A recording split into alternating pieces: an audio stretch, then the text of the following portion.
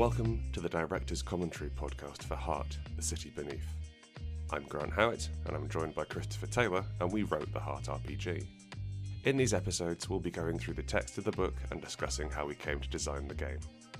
For more information on Heart and our other titles, go to rrdgames.com.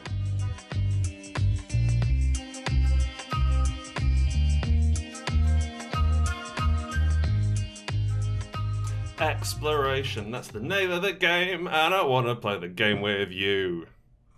Thanks. It means a lot to me. That's good. Yeah, this is delving. Kind of a big thing. Yeah, didn't used to have rules for it. No. And then we did, and they were bad. Well, they weren't there, really. It was just a series of challenges, rather than something. As we spoke about, we put in mechanics for what if we treated everything like it was a baddie?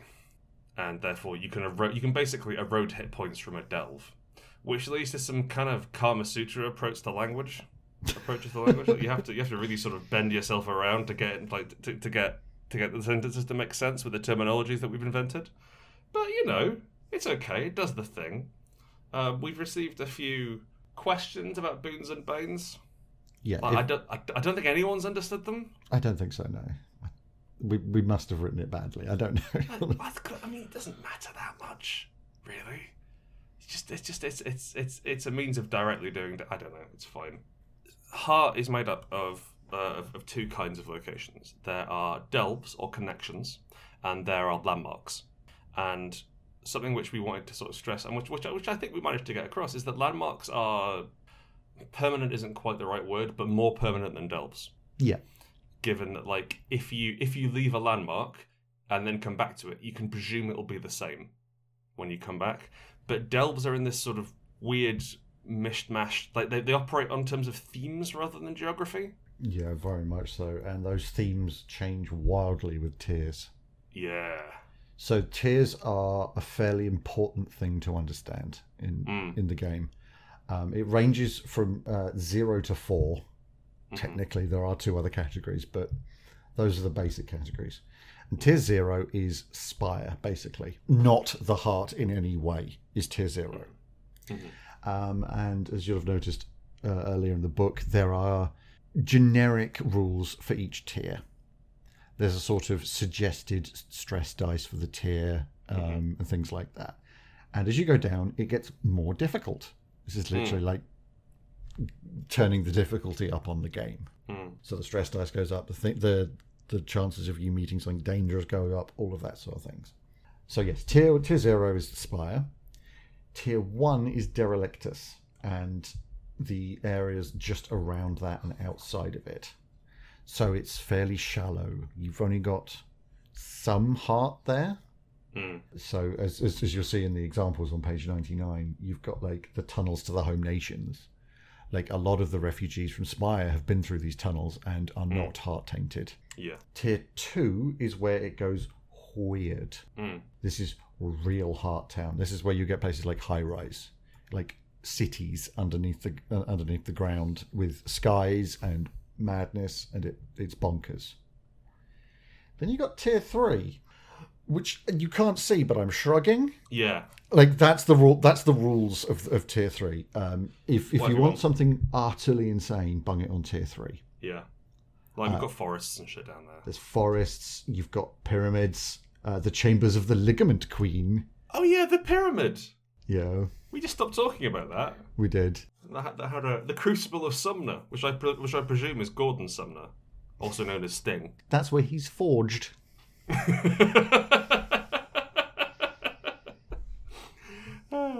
And then you've got tier 4.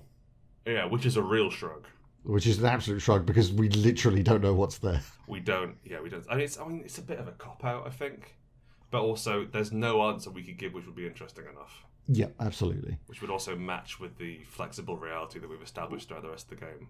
We've given you a bunch of things that the heart could be. Honestly, don't pick one. Just wait until one of your players goes, I reckon the heart is... They're correct. I reckon it's just ham. Fuck. Can't do it again. Fuck. Every time. Okay, so the ham elemental comes towards you wielding a powerful ham sword. Ham, it says. Fractures. That's next. Fractures are other places. So my favourite thing, aside from an overclocked mech suit and a magic system which hurts you, is a shit otherworld. Mm-hmm. I love otherworlds that are fantastical in as much as they don't make sense in like reality terms, but not brilliant. Like if I got a floating castle, I want it to be barely floating. Yeah. Or I want it there's a floating castle somewhere under the shanty town that the goblins built on it. Absolutely. And now they crash it into other castles and take bits. The great thing about Fractures is that you can do what the damn hell you like with them. Yeah. You want some sci-fi in your game? Congratulations, that's in a Fracture. Yeah. Like, just do it. Nobody cares. You say you can do whatever you like with them. I did, and it made it into the book. That's very true. And I pushed hard for the 8 heavens. Mm-hmm. And they're not in Heart. Well, okay. Metaphysics is difficult. And the point is, the membrane between worlds is thin within the heart. The world between worlds. Yeah. So I just got to come up. I got to write a bunch of heavens, and then like with the understanding that players might be able to kick in the door. Yeah. And as you're seeing there, you'll see things like this, the City Eternal, the Grail Road in the examples, and also my absolute favourite location. And this is all of the details of it. This is a geographical location. Midnight on the Eve of Our Demise and Other Poems. That's it. That's all that's in the book of that.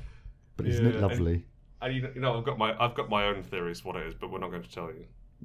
But I'll never tell. I'll never tell. I mean, this would be the opportunity where I could tell them. I mean, that's like an Easter egg.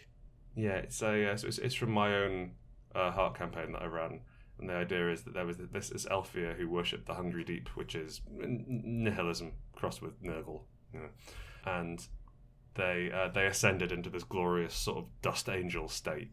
But it was such a traumatic experience for them and the cult which they had to sacrifice to get there, that they wrote a poem about it while they were doing it, and then that poem is in the Heart, and now that poem is the reenactment of their final hour of life over and over. And you can go there. Isn't it lovely? I'm glad I explained. That makes lots of sense. Right? That's perfect.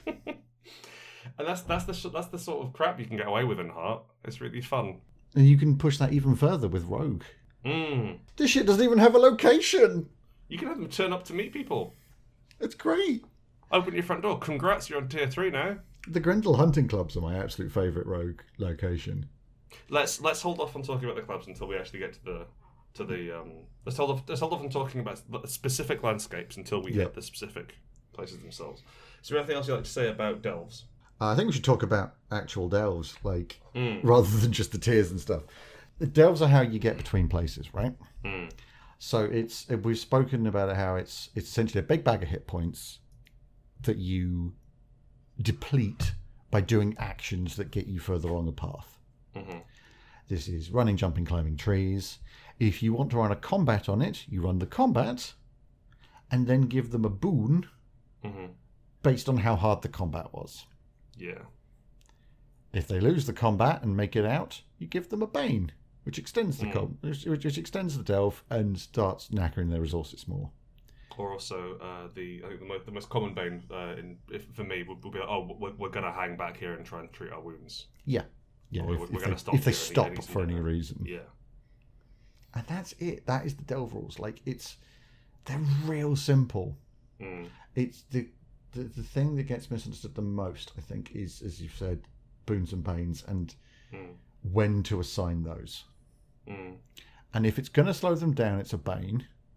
Mm-hmm. If it doesn't directly affect the delve, but they did well at it, give them a boon. Might as well, eh? That's how that works.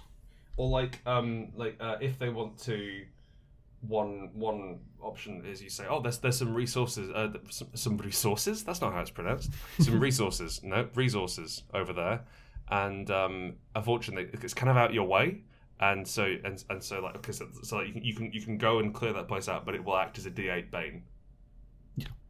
And you can offer them that, and so it's kind of a fun risk reward thing, and you sort of keep the amount that you've added secret until they find out. And because it's always one dice, it can be one. which is completely negligible. But if it's a D8, 8 is a problem. One challenge with delves is that there's only 3 in the book. Because delves are by necessity a liminal space between 2 main things. We wanted them to be interesting when you're on them, but not interesting enough to warrant sticking around. They're not where your game should be set. Absolutely not. No, and like it's a bit like we don't really have rules for corridors in our games. No, but there must be corridors, right? So did I think like in Unbound, this we had it was a generic pulp system we wrote, and there were not rules for fighting in corridors. It's like you only have fights in interesting places, and if there's a corridor, then that's just a place you'll travel to. You'll travel through en route to somewhere where you'll have a fight. Unless for some reason the corridor was specifically interesting, at which point it was its own location. Yeah, and then so the blood corridor, or the knives corridor, the upside down corridor, or that corridor from Old Boy. That one, the one. And so we couldn't. Because the heart is completely random as to how you make it up. Not random, it's up to you, and there's tiers. Because the heart is constructed by the GM and the players as they go through it, we couldn't really have example delves. So what we've got is, we've tried to write you a robust guide on jamming together 2 landmarks and then extrapolating. And it's like you imagine it's like 2 bits of foam. 2 bits of latex foam that you smush together and then sort of pull them out, and it sort of creates like strings of latex. That's a delve. Sorry, actually, Chris, can I try again? Please. It's like getting 2 pizzas and smashing them into each other face first. Now, the face of the pizza is the top of the pizza. Okay, and where are the olives in this? Oh well, they're in between the 2 sides. Okay, what do they represent? The olives are NPCs. Okay. Mm-hmm. Anchovies are boons. Makes Pineapples sense. are bane. Sorry, ham's a bane. Pineapple, I don't care. You know what? Just isn't here. Yeah, isn't here. It's not here. Pineapple's in a sci-fi game. Pineapples are aliens. Good. So I hope that makes sense. No. Good. Well, okay. So like the challenge with delves is that we can't really come up with examples for them because they're going to be. If we make them too interesting, they're a landmark. Would you like me to try and take your analogies and make them comprehensible? Okay, but I'm going to keep thinking about this delicious pizza sandwich I've made. That's entirely fine. Mm-hmm. Essentially, each landmark is a colour, and we don't know what colour, but it's going between it and another colour, so it's fading and mixing in the middle. So we can't say that like a red to green or red to blue delve. Because we don't know what colours it's going to be. But if it's red at one end and blue at the other, it's going to be purple in the middle. That's much more elegant than my pizza. It's slightly more elegant. It's still badly described by me. But the point is that as you go through a delve, you're going to start off in one domain. So let's just say that the landmark is a technology landmark, and you're going to fade out of technology and into the other domain. With your descriptions, with your narrative, with your adversaries, all that sort of stuff. And the interesting bit is that traversal, is that switch between the domains and that weird mixing of colours in the middle. And that's where things get really interesting. But yeah, it's hard to describe. Well, I really like that colours. Thank you. Example. I really wish to put it in the book. Thinking about it now would be great, huh? Oh well. Dear reader, please take a pen and write it in somewhere. Just like a rough approximation of what Chris just said. Yeah, and then just write love, Grant and Chris, hugs and kisses. Kiss, kiss, kiss. Moving on. Filling out your map. Yeah. You should do that, is basically what this section says. Yeah, it's like we don't have rules for the map. There's not a lot of rules there, and like we do have a lovely hard thick cardboard printed map. And we have stickers to go on it in hex grids, and we had to sort of strike a balance between being like the hexes being big enough to be visible, but small enough that we could fit a lot on the board. And as we've said before, reuse your damn maps, people. If you're having multiple games, like put stickers over the top of each other. And if they've got fortune fallout, take the map away from them. Yeah. Now you don't know where you're going. I was kind of impressed at how many people asked for reusable stickers. Yeah. The point of stickers for me is that they're stuck there. And like we wanted to make this into this sort of legacy experience, and we've got these really beautiful maps, and they do work as a centerpiece. You can fold it out around the table, and so in the center of the table, and you can see where you are. You get this lovely visual representation of where your game is and where you're going, where you've been, etc. But what I was pushing for, and I think we ended up dialing it back because it was not core rules, was having this legacy system where it changed and grew over successive campaigns. Mm-hmm. And we have that in as much as just use the same map. So there is a legacy in as much as you make your own version of the heart, then you go back in there, and then maybe the GM has a different group, but they go in and play around the edges of that as well and sort of sync up their adventures. But it's not hugely complex. There's not a lot of rules for like walking or distances or mapping or scale. No, because again, like one of our core tenets is to skip to the fun part. And corridors aren't fun. What happens when what happens in the next room is fun. Because if you're going to tell me that a trap in a corridor is fun, you're a liar. Even if it's got a puzzle attached to it. Especially if it's got a puzzle attached to it. Yeah. You don't get talking traps, do you? You get like talking pit traps or dart traps. Just drops you in a hole and then just berates you. You stupid prick. Your brother would have done it better. I've got him on the phone. You can't get anything right. Damien, talk to your brother. Tell him how much better you are than him. Tell him what you earn, Damien. An old-style Baker-like phone slams down. It's just lowered slowly down, like in bursts. It's not a smooth motion. Yeah, put that in the game. There you go. There you go. Best trap in role-playing. You're welcome. Yeah. Now, the next bit is the GM section, which is already us talking directly to the reader. So let's see how that one goes, huh?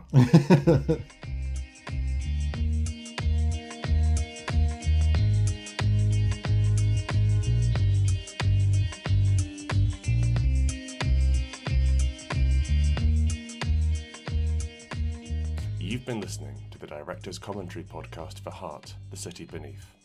I was Grant Howitt, and I was joined by Christopher Taylor, and we wrote the Heart RPG. For more information on Heart and our other titles, go to rrdgames.com.